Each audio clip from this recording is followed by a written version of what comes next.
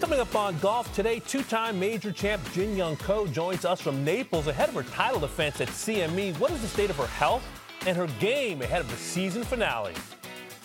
And he's a sucker for golf. Pop superstar Nick Jonas makes a visit from New York City.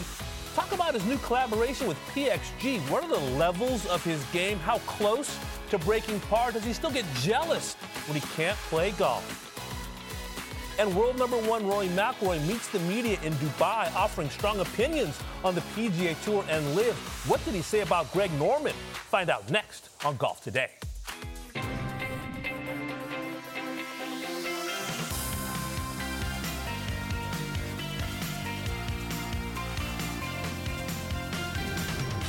Golf Today. I think Greg needs to go. I think he needs to just exit stage left, and look, he's made his mark, but I think now's the right time to sort of say, look, you've got this thing off the ground, but no one's going to talk unless there's an adult in the room that can actually try to mend fences. And if those two things happen, then things can happen. But right now, it's a stalemate because there can't be any other way. So hopefully something can happen. Who knows? But right now, I think the two separate entities, PGA Tour, European Tour, and LIV, they're just going to keep going both their separate ways, and one's a very different product to the other, and they're just going to keep going until something happens, and whether that's in the hands of a court or a judge, or if something else happens along the way, no one really knows. But right now, it seems like it's just a bit of a stalemate.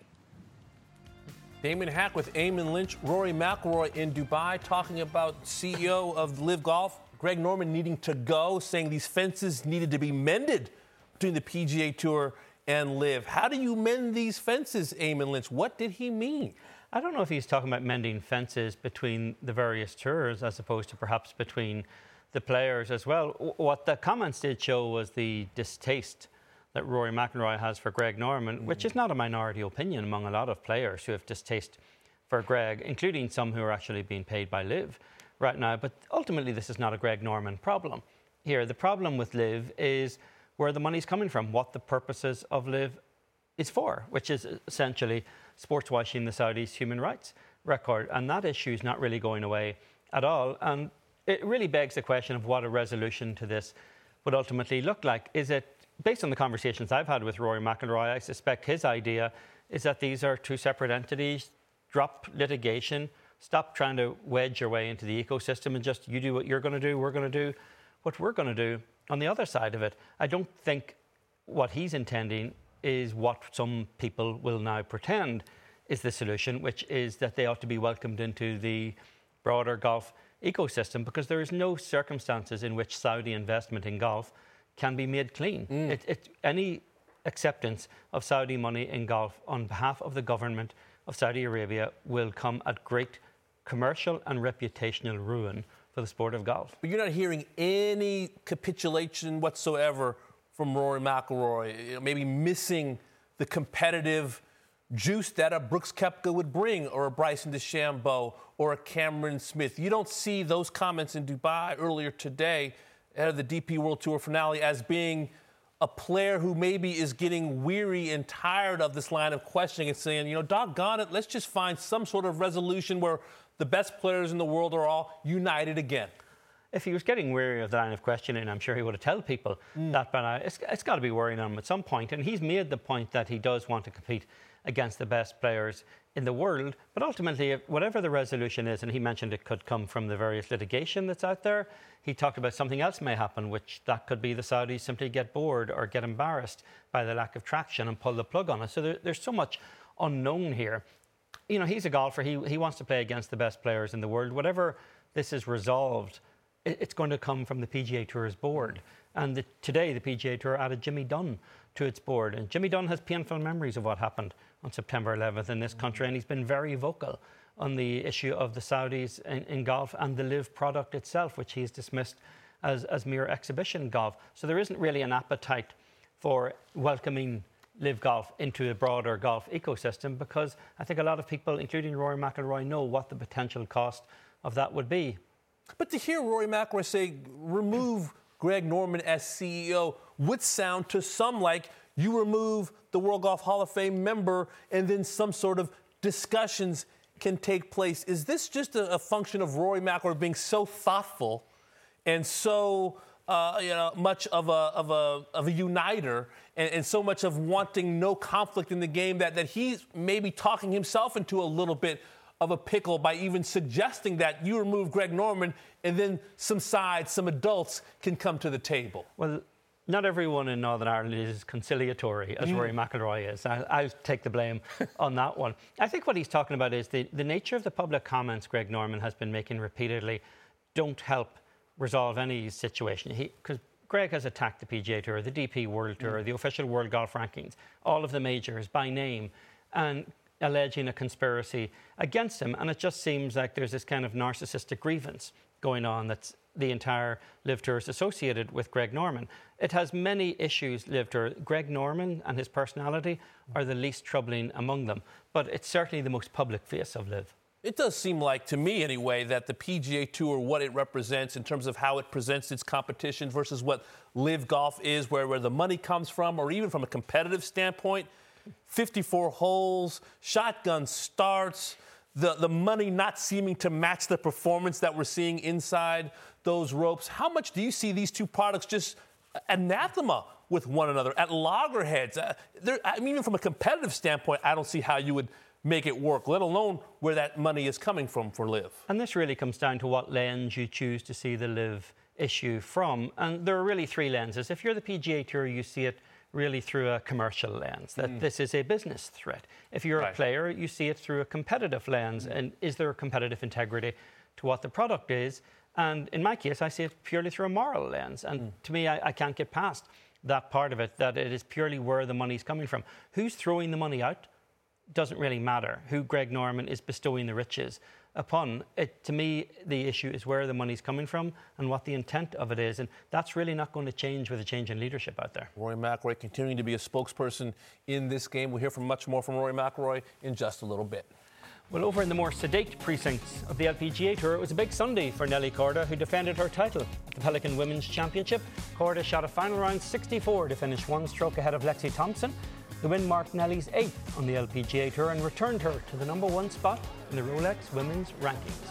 All right, pal, this week the LPGA Tour ends its 2022 season by crowning the race to the CME Globe Champion. The CME Group Tour Championship at Tiburon Golf Club in Naples, Florida begins Thursday at 3 p.m. Eastern Time right here on Golf Channel. Let's take a look at how the top 10 stack up. Former world #1 Jin Young Ko enters the week at number 19. Typically, we see the top players win this event. Jin Young Ko, Se-Young Kim, Lexi, Aria, Lydia, to name a few. Every player in the field, though, has a chance to win. And right now, we're joined by the 13-time LPGA Tour winner and defending champ, Jin Young Ko from Naples. So you're a two-time defending champ this week. 41 under par in your last 8 rounds at Tiburon. Why does this golf course set up so well for your game? I have no idea. I just focus on my game, and I played well last 2 years, so that's why I shoot 41 under par last 8 rounds. I guess I want to know why I'm playing really good at this golf course. Jin Young, when you came here in 2021, you won. When you came here in 2020, you won. How much different do you feel coming here this season than you did those last 2 years? Well, last 2 years I played really good and I had great vibes in last year. But this year is typically a little different, but I hope I'm playing better like last year, so fingers crossed. Fingers crossed indeed, but you've been dealing with this wrist injury for quite some time. How much is your wrist still bothering you at this point in the season? Well, it's not good, but it's okay. I'm going to tough it out. It's the last tournament, so I can do it. Well, you've done it before. I know last year you didn't maybe practice as much between rounds, didn't hit as many golf shots before the rounds. What type of precautions will you have to take this week? Will you limit your practice time, for example? Well, I didn't practice at the range last 2 days. I played just on the course, and I'm not gonna go to the range this week, whole week, I think. And I just want to protect my wrist during this tournament. Well, it's okay. It's okay. I will get medicines and I will tape on it. Just how healthy are you, Jin Young? Are you saying you're 90% healthy? Are you 50% healthy? Or are you somewhere in between in terms of where you want to be? I would say 50%, yes. After this week, the off-season begins. How will you spend the next couple of months? How much rest compared to how much work in practice in like December and January, for example? How much time will you take to rest this off-season, Jin Young?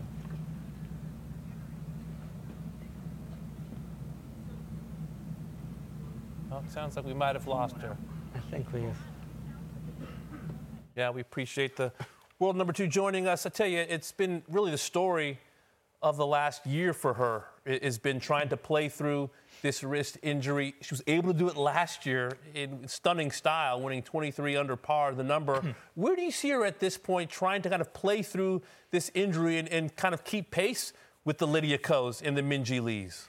It makes you wonder if she's not really overreaching, because she had a fairly poor performance, certainly by her standards, in Thailand at the BMW Ladies Championship and didn't break 80 in the first round there. She's struggled over the last few months pretty noticeably compared to a standard of, not even the standard she'd set for herself last year, which was an epic standard, but just against average PGA Tour, LPGA Tour standards. She's been struggling in the second half of this year noticeably, and hearing her say that she's only at 50%, to me that's worrying, because if you're at 50%, should you be out there at all?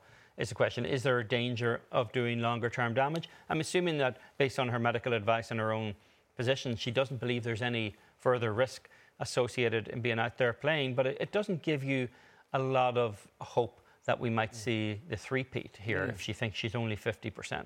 Well, Jin Young Ko joins us once again from Naples. We appreciate your time. My question to you, Jin Young Ko, is how much time will you take off during the off-season so that your wrist can get back to 100% as opposed to 50%? Yeah, I would say 50%, but after this season, I'm gonna get rest a few weeks, and I'm planning to go to Finland already, so it's gonna be fun. Jin Young, you have won on the LPGA Tour this year, but when you look back at 2022, do you consider the year a success or less than a success? Yeah, it's success, of course, because I had won first tournament in Singapore, and it was a great start. But it's a lot of players has up and downs during the season, so it's same as me. So it happens. I can accept everything, and I'm ready to play next year already. Well, you've accomplished so much in this game already, brought a lot of joy to a lot of people. 30 years from now, when you are retired and you kick your feet up on the couch, what will you have wanted to achieve in this game? Pardon? Say again? When you reflect on your career 30 years from now, what will you have wanted to accomplish in this game? I don't know. I'm just practice hard during the season, and we have great players. So I love to compete with other good players. That's it. Well, Jin Young, we wish you the best of luck this weekend. Also, a speedy recovery. Best of luck going for 3 in a row, and we'll speak to you soon. Thank you. Well, our next guest has Damon positively giddy with excitement, and he's calm compared to me. He's a singer, an actor, producer, fashion designer, and he plays a little golf too. Nick Jonas will be here to talk about his latest project a golf apparel collaboration with PXG. We'll be right back. Have you ever brought your magic to Walt Disney World like, hey, we came to play? Did you tip your tiara to a Creole princess or get goofy officially? When we come through, it's true magic, because we came to play at Walt Disney World Resort. Experience the joy of running in the new Triumph 22 from Saucony, the original running brand. Stacked with luxury foam cushioning, Triumph 22 turns miles into smiles with the ultimate blend of comfort and energy return. Shop Triumph 22 at Saucony.com. That's SAUCONY.com. The longest field goal ever attempted is 76 yards. The longest field goal ever missed? Also 76 yards. Why bring this up? Because knowing your limits matters, both when you're kicking a field goal and when you gamble. Betting more than you're comfortable with is like trying a 70-yard field goal. It probably won't go well. So set a limit when you gamble and stick to it. Want more helpful tips like this? Go to keepitfunohio.com for games, quizzes, and lots of ways to keep your gambling from getting out of hand.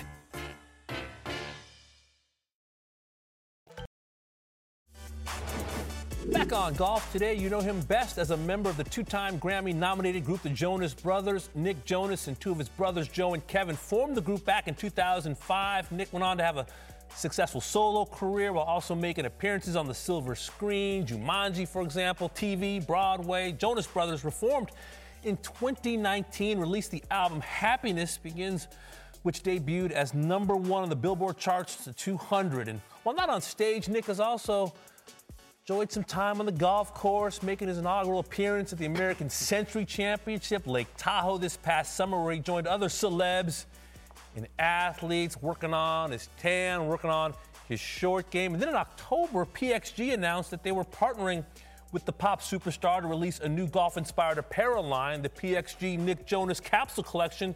It's available today. And to celebrate the launch, PXG is hosting a pop-up event in New York City, which is where we find the man of the hour, Nick Jonas. Nick, thank you for your time. I know that you're a sucker for this game, but how did this collaboration with PXG come about? That was a phenomenal intro, by the way. I got to give you some credit there. Thank you for that. I feel like my whole life just flashed before my eyes. So this has been a really exciting day. We launched the collab. Started working on this about a year and a half ago.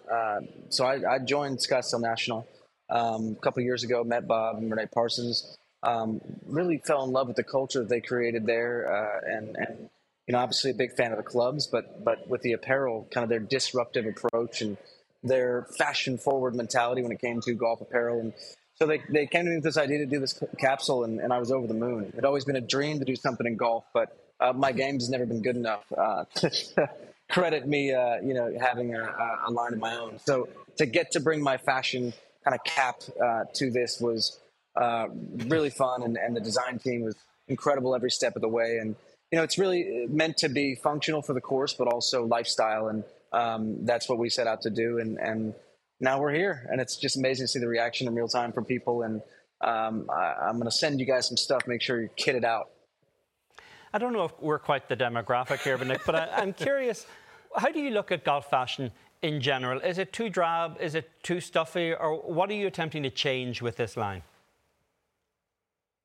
Well, I think that's the thing. Over the last couple of years, it's been pretty incredible to see how many people have come to discover this game and love it. And I think that new wave is really exciting. And so when you look at the fashion landscape as it relates to golf as well, it's been massive. And so I think the timing of this could be better. And the thing that PXG has always done so well is it's a real classic feel, but it's got that modern edge and kind of, shakes things up, which I think is important. I don't mean to say that golf fashion is drab, but I think that it's due time for some of these types of collabs. And if you look out there, there's a lot of them. And I think this is a really exciting moment for all of us. Nick, how involved did you get in the aesthetic? Were you like Anna Wintour in Devil Wears Prada, thumbs up, thumbs down? I mean, how much did you want to put your own imprint on this collection? I was thrilled to get to take my love for fashion and, bring my thoughts to the table here and really help build, a cohesive look across the whole capsule. And that really just starts with kind of my influences on the fashion side, and then my understanding of the game and the need for it to obviously have the functionality it needs to for the course. So, just a few of these images that we've got on the screen now, you can see it's got that classic look and feel, but then things like the slides, for instance, which are one of my favorite pieces.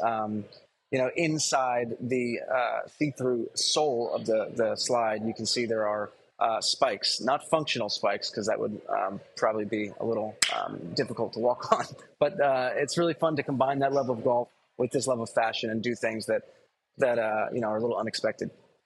Nick, golf certainly labours under a reputation that dress codes at clubs can be a little too stuffy and a little too restrictive. Have you come across instances in your own golf life where what you show up to the front door of the club wearing maybe raises a few eyebrows?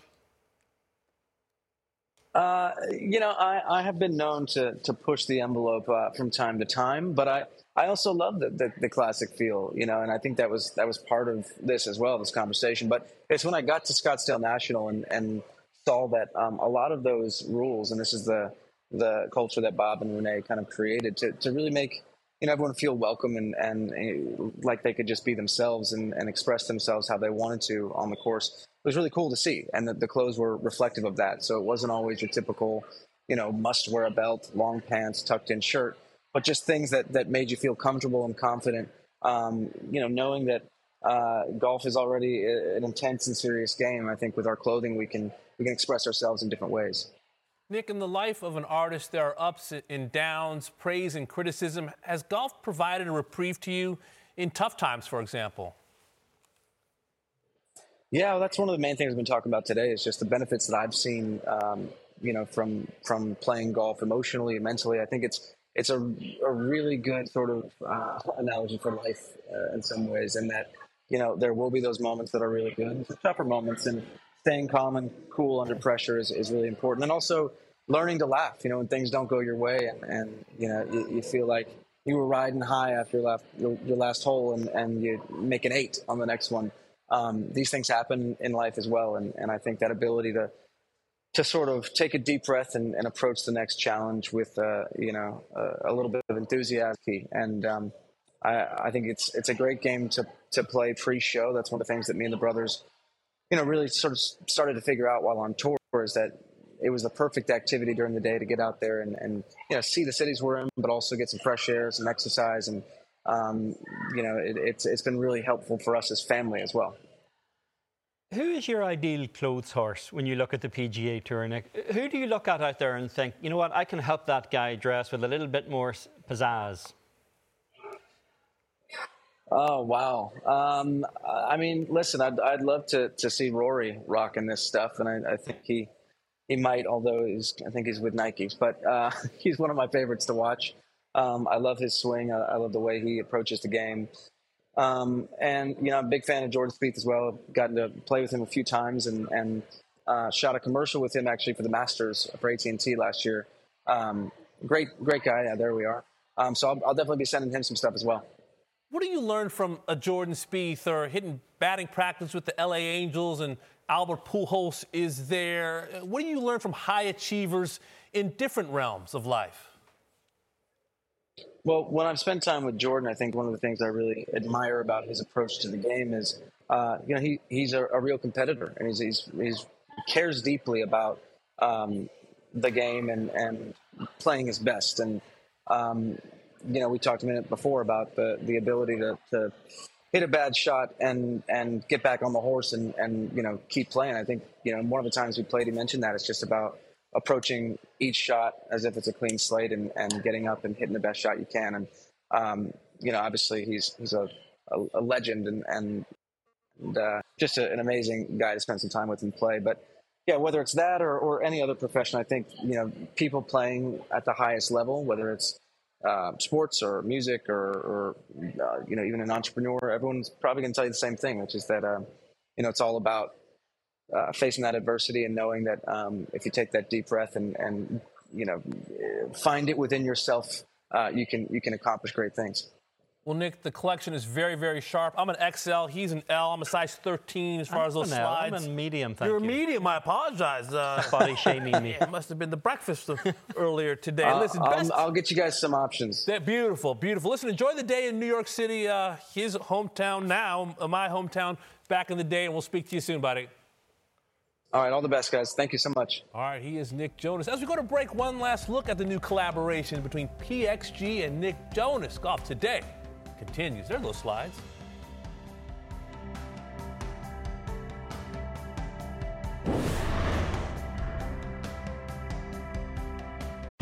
Have you ever brought your magic to Walt Disney World like, hey, we came to play? Did you tip your tiara to a Creole princess or get goofy officially? Step up like a boss and save the day? Or see what life's like under the tree of life? Did you? If you could. Would you? When we come through, it's true magic. 'Cause we came to play. Bring the magic at Walt Disney World Resort. Experience the joy of running in the new Triumph 22 from Saucony, the original running brand. Stacked with luxury foam cushioning, Triumph 22 turns miles into smiles with the ultimate blend of comfort and energy return. Shop Triumph 22 at Saucony.com. That's SAUCONY.com. The longest field goal ever attempted is 76 yards. The longest field goal ever missed? Also 76 yards. Why bring this up? Because knowing your limits matters, both when you're kicking a field goal and when you gamble. Betting more than you're comfortable with is like trying a 70-yard field goal. It probably won't go well. So set a limit when you gamble and stick to it. Want more helpful tips like this? Go to keepitfunohio.com for games, quizzes, and lots of ways to keep your gambling from getting out of hand.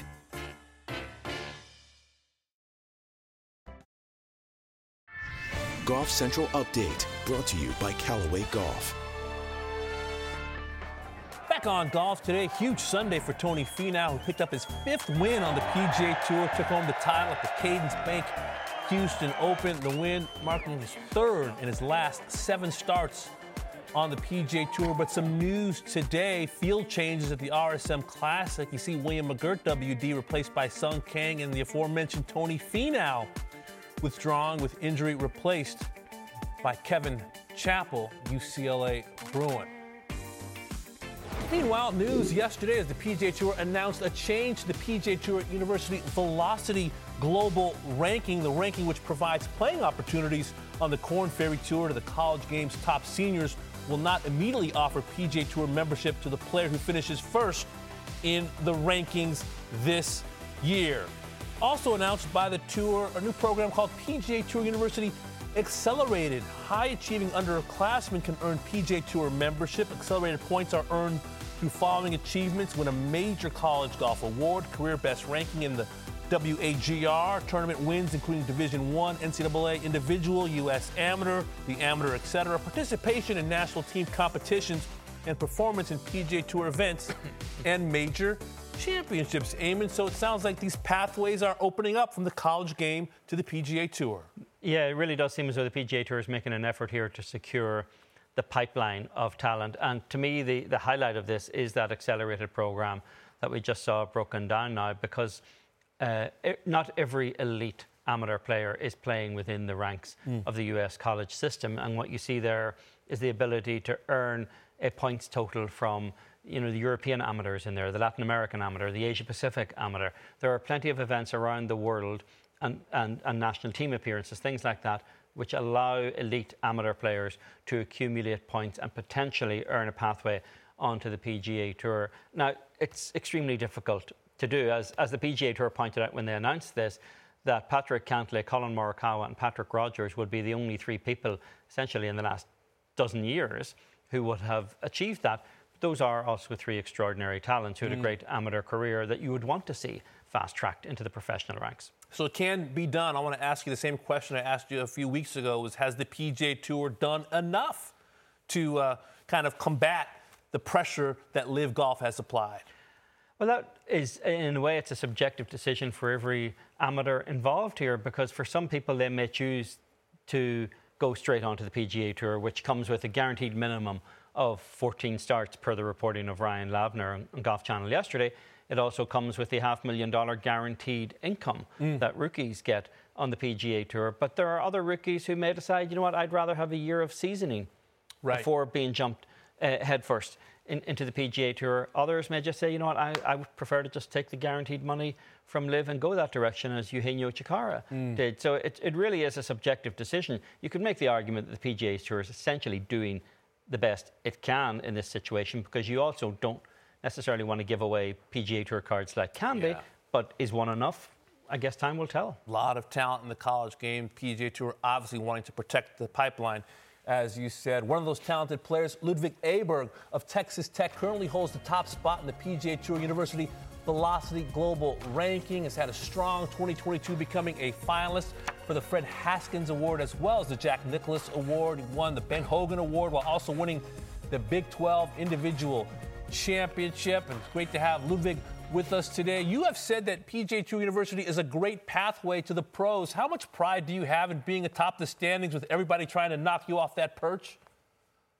It's incredible. I think the university program is such a good program for us college players. It gives us an incentive to stay in school. It gives an incentive to work really, really hard. And this carrot that, was released the other day kind of emphasize on that too. So it's incredible. It's such an honor to be in this position.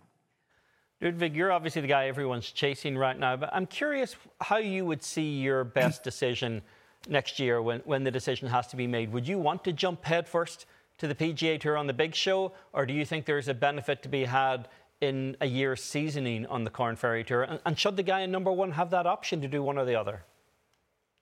Yeah, that's a great question. I feel like, being a pro is hard.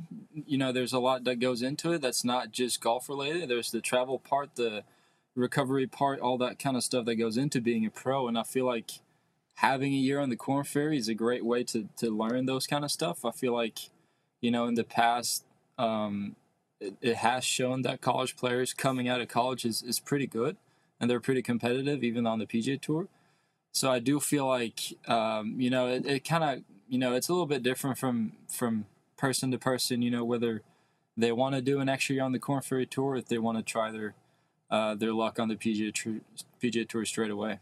Well, you grew up in Sweden, so you're obviously familiar with the DP World Tour. Where did the PGA Tour kind of fit in your mind as a young person in terms of something to strive for? Did you see yourself maybe having a potential home on the DP World Tour? Obviously, LIV Golf is making headlines these days as well.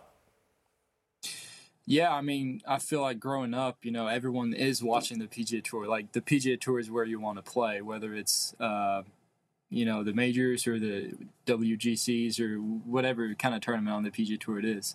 For me, the European Tour has been a little bit closer just because it's closer to home. We have a PGA or a European Tour event or a DP World Tour event in Sweden every year that I was lucky enough to be a part of a couple of years ago. So, for me, it's kind of the DP World Tour is a great way for me to play as well. But I do think ever since I came here to college in America was when, for me, it was more of for me, the PGA Tour is in the back of my head, absolutely. How important is this accelerated program, Ludwig? Because it seems very clearly designed to give opportunities and pathways to elite amateurs who aren't necessarily playing within the US college ranks, which could have been you growing up playing elite golf in Sweden if you weren't here. I think it's great. I think, any time that us players, whether you're a junior, a sophomore in college, or even if you're back home, you always have the chance to get to the next step. And I feel like that step has been pretty hard before, but this makes it a little bit easier for us to do that. So, any time that we get the chance to have this opportunity that the PGA Tour University has given us, I think everyone is going to benefit off of it. Ludwig, I'm trying to find some links between Sweden and Texas, but I'm having a tough time doing so. They're very different. What attracted you to Lubbock? Yeah, you're right. It is different. We have at Texas Tech, we've had historically a lot of Scandinavians, especially Swedes. And obviously, we've had some Norwegians as well on the team right now. Our assistant coach, old assistant coach was Norwegian as well. So there has been that little bit of a connection in terms of the relationships, but not really in terms of, the culture and weather and that kind of stuff. So it was a little bit of a change for me, but the people around me made it very easy. Well, part of your culture growing up was soccer. You were a fantastic soccer player growing up. As a parent of 3 boys who love sports, why didn't you specialize in golf? Did soccer kind of help your golf game in some way? Take us through your athletic journey as a young person.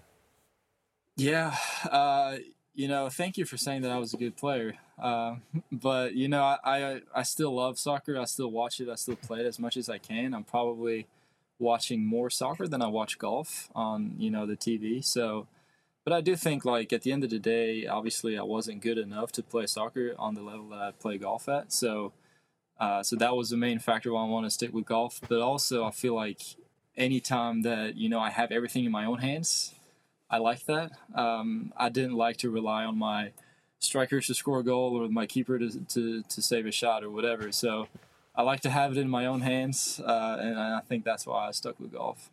Well, self-reliance is a trait of number ones in a lot of sports, Ludwig. You're not only number one in the PGA Tour University rankings, you're the top-ranked amateur in the world of golf. Do you find as though you're putting more pressure on yourself to perform at the level of a number one? Has it changed how you approach your day-to-day career at this point?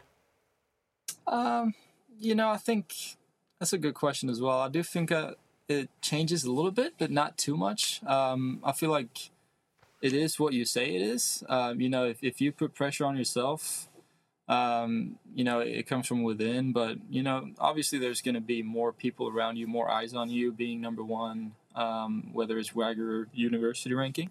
But, at the end of the day, I'm just happy that I am in that position because it's a testament that I'm doing some really good stuff.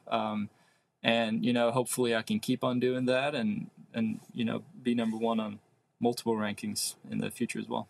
Yeah, you're handling all of your number one rankings just fine, Ludwig. Thanks for the time. Enjoy the rest of your senior season. Hope to speak to you soon. Thank you.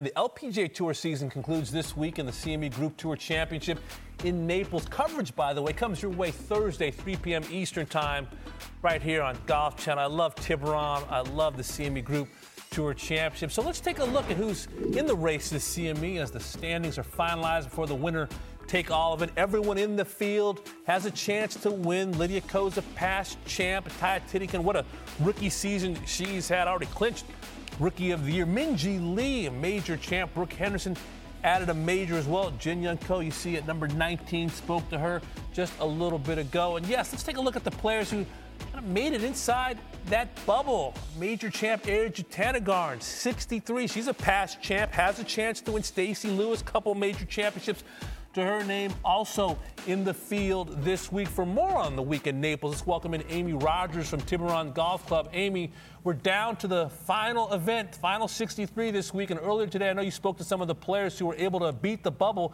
and get into the field. What's the latest?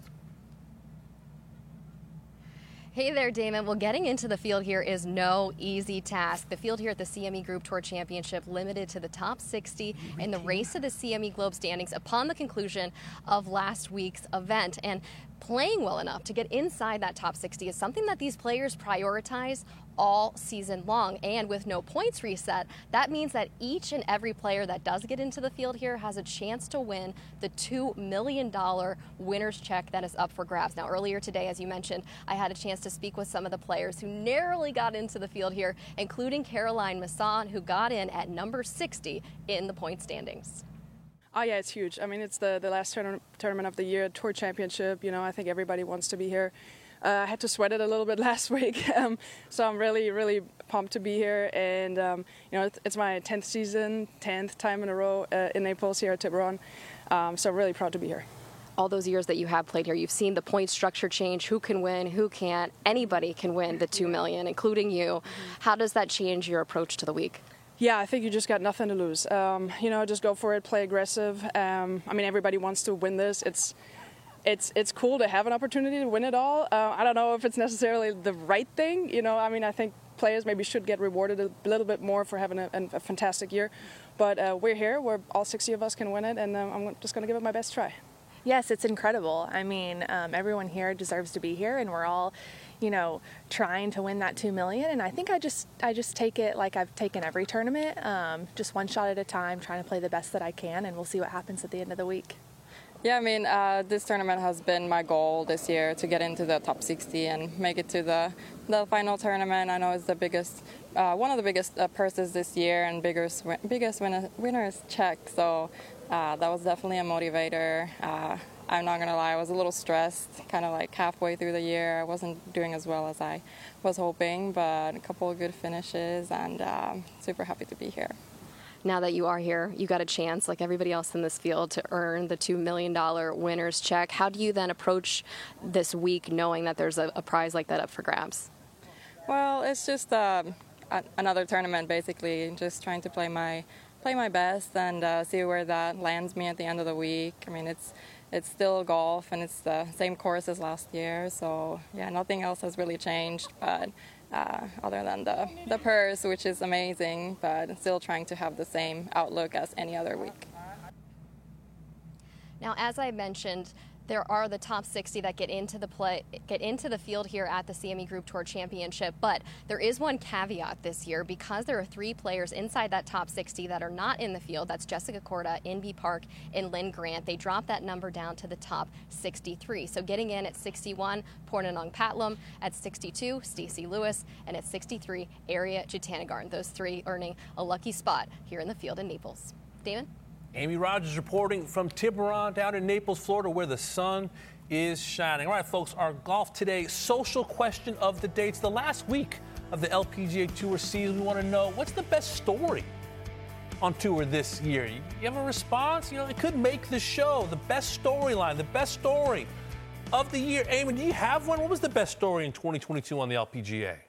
It's probably the same story to me that's making most noise on the PGA Tour, which is money. And we all know that kind of women's golf runs on fumes, and we had an interesting conversation with Beth Ann Nichols from Golf Week yesterday, who talked about how when you look week to week on the LPGA Tour, you don't have to go very far down the list of finishers who made the cut to find people who actually lose money on the week. So any investment that you get in women's golf, to me, is much more impactful than it would be certainly on the men's tour. And where we've seen that this year has been in the major championships. And if you take a look at the 5 major championships in the women's game and compare what the prize fund was in 2021 versus 2022, every one of them has seen a significant increase. And the total that was played for last year in those 5 tournaments was $23.4 million. This year it was $37.8 million. And there are future commitments to raise prize money in other tournaments, including the AIG Women's Open. And credit to the sponsors of those events like AIG and KPMG and Chevron and Evian, who've put up the money. But a key one in there as well, leading that arms race, is the US Women's Open, because there is an onus on the organizations that control the world of golf to put their money where their mouth is. We talk a lot about growing the women's game, and we talk a lot about equity. Well, equity costs money, and the USGA put money in there. We had an almost $2 million prize check for the winner of the US Women's Open. We have a $10 million prize fund, and the more we see of that, the better shape the women's game is going to be in. And to me, that was the storyline that really caught my attention this year. In the US Women's Open, presented by ProMedica, and I was with you all the way up until Sunday. I would have said the money is the story as well, but when Nelly Korda won for the first time this season, considering what she had gone through with the blood clot, losing some 17 weeks of competition, coming back, not playing the best golf, taking some time to be comfortable back in contention and finding a way to get it done, and the sweet victory that she described to major championship winner Angela Stanford. And this moment here, 2021 was such a robust year for her, winning a major, Olympic gold, becoming world number 1, and then climbing the mountain once again, and seeing this pretty steady, stoic competitor shed some tears after that victory outside of Tampa on Sunday. It changed my mind from the money to the moment for Nelly.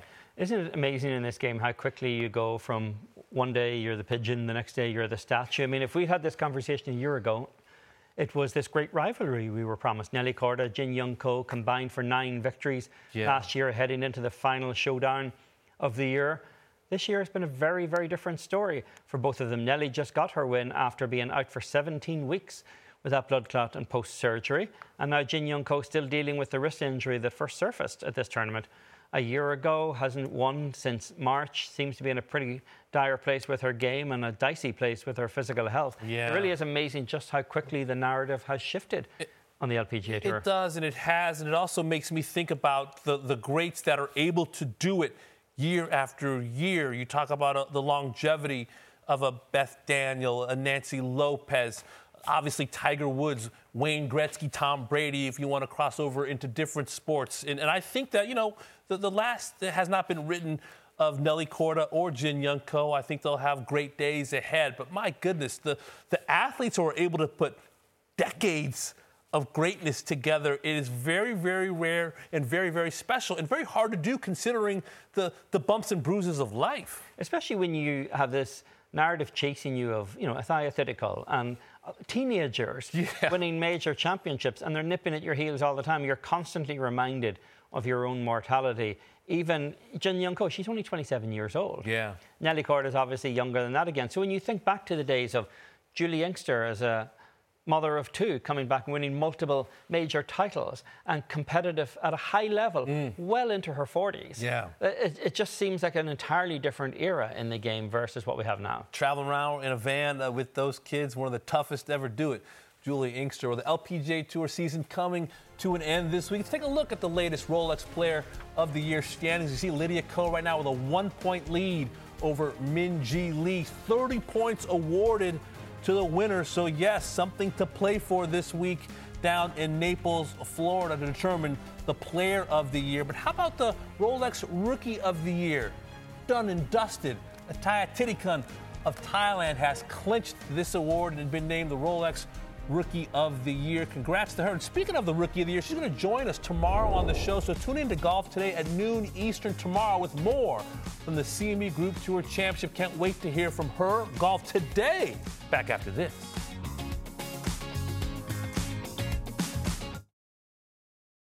Hi, I'm Gary Woodland. I want to say congratulations to the First Tee on 25 years. Hey, this is Maverick McNeely. Just want to say congrats to the First Tee for 25 years of service. Congrats to the First Tee on 25 years. Awesome organization. Welcome to playing this wonderful and frustrating, but mostly wonderful game we get to play. I'm so glad you guys get to enjoy it. Using golf to create a lot of value for kids. It's amazing what you guys do. Thank you for growing the game and keep up the great work. First Tee celebrating a quarter century. The program launched back in 1997. Announcement in Central Park, New York City. A couple years after that, the initial chapter of the First Tee opened in Indiana. 2004, Pure Insurance Championship, First Tee component, launched on PGA Tour Champions. In 2022, Austin Smotherman of the PGA Tour became the inaugural First Tee ambassador. And speaking of Mr. Austin Smotherman, he's a success story really with the First Tee. At the age of 7, joined the program in Sacramento. His involvement with the First Tee helped propel him to become just the 3rd First Tee alum to become a member of the PGA Tour. And these are proud young men who've talked about the First Tee and what it's meant to their rise to the PGA Tour. Scott Langley, Cameron Champ, the aforementioned Austin Smotherman. I believe Austin Smotherman is joining us right now from the RSM Classic, native of Sacramento, an official First Tee ambassador. It's great to see you, buddy. Since age 7, you've been part of the program in some capacity, participant, junior coach, mentor, and now ambassador. Why has it been such an important part of your life? Well, thanks for having me, guys. The First Tee, joining at such a young age, I've been developing relationships there, my whole life. And, I know that it's a big part of what led me to go pursue, college golf career. And then from there, turning professional and to be out here on tour and able to represent them where we travel week in and week out and see all the local chapters. We have a First Tee chapter in all 50 states. And, it's incredible to see the kids week in and week out. And the fact that I was a part of it, my story is just one of thousands that, we get to share. And, there's going to be more and more after me, that's for sure. Austin, I'm curious if you think you'd, you'd be a tour player if you hadn't been with the First Tee. I mean, did it give you a golf community early in life, or was this always the path that you intended to be on? It's a good question. I haven't thought about if I would be on PGA Tour if I was not a part of the first tee, but I think I would not be the same person that I was out here on tour if I wasn't a part of the first tee. The life skills and lessons that I was brought up with at such an early age, and winding that in with golf, then I just happen to be getting better at golf as I progressed. I think the perspective that it's given me out here on tour is something that is invaluable. If my research is correct, Austin, we have a few things in common, some Sacramento ties. I used to write for the Bee. We both competed in the Pure Insurance, impacting the first tee at Pebble. What are your favorite memories from your time at Pebble Beach? Oh, my gosh. That was one of my first up-close encounters with so many, all the Champions Tour players, and seeing some high-level golf in person. I think kind of, first year I was lucky enough to play it twice. And so my first year there, I definitely got my feet wet and learned a ton from all those pros, and they were so generous with their time. I remember having a long drive contest with Fred Funk, and I thought it was just the most surreal moment of my life. And then I got to do it for a second time and played pretty well that second year, and got to play on Sunday at Pebble. And I remember making eagle on number 6 to help our team out on Sunday, and it was, an unforgettable moment. I was lucky enough to play this year. I'm so impressed with the kids. Now, you're living a busy PGA Tour life. I'm just curious if word, made it down to the range that I finished tied for second at the Pure Insurance earlier this year. All right. Hey, that's better than I ever finished. I have not heard that, but congrats. Thank you very much. It never really ends here at all. I can't wait until he goes there next year and see where he finishes. You've had a pretty busy fall already, Austin. You've played in 6 events and had a couple of top 25 finishes. What are you thinking then, last week of the season? What are you working on over the course of the winter before you start afresh again in January? Yeah, I think a lot of it is going to be kind of some physical and mental rest. Week in and week out, we're always grinding. We're always getting better. We've been focusing a lot on short game. Putting and chipping. It's been kind of exposed, especially this past week out at Memorial Park when I wasn't hitting it too well, and things got out of track pretty quick. But I feel like we've remedied a lot of that so far, Monday, Tuesday, and a little Pro-Am action tomorrow before we kick it off on Thursday. Let's reflect on your rookie season. You're only a rookie once, new towns, new golf courses. What was your high point and what was your low point of the season? I'd say my high point was getting to play the whole West Coast swing. Places that I was comfortable at, places that, going back to Pebble Beach, getting to play Pebble, I think I shot 63 or 64 round 1, which was by far better than any score I ever shot when I played there during the Pure Insurance. But the high point was playing these tournaments that I've always watched on TV. And, low point was, having to grind out there, late in the season, just to keep my card, and, was fortunate the way some of those cards fell late in the year to be back out here with full status my second year. Wouldn't change a thing, obviously would have liked to play better, but, I know I'm learning and growing every single week, and you know what, we got one more week to do something great. You'll notice Damon didn't jump in with a comparison of scorecards there for the rounds at Pebble Beach.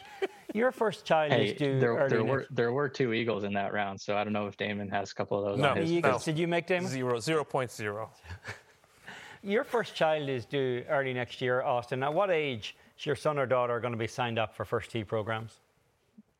Gosh, I'll be teaching her all the lessons I've learned. All the core values, definitely a big part of our family and are right now, but however early they'll let me, I'll put in maybe a special request for a little early entry. Well, we were talking during commercial. We mentioned our bond and our love of Sacramento. What was it like growing up with access to Hagen Oaks and those 36 holes, Ansel Hoffman, Teal Bend? If you know, as the kids say. Oh yeah, those spots you named that's where I learned how to play the game.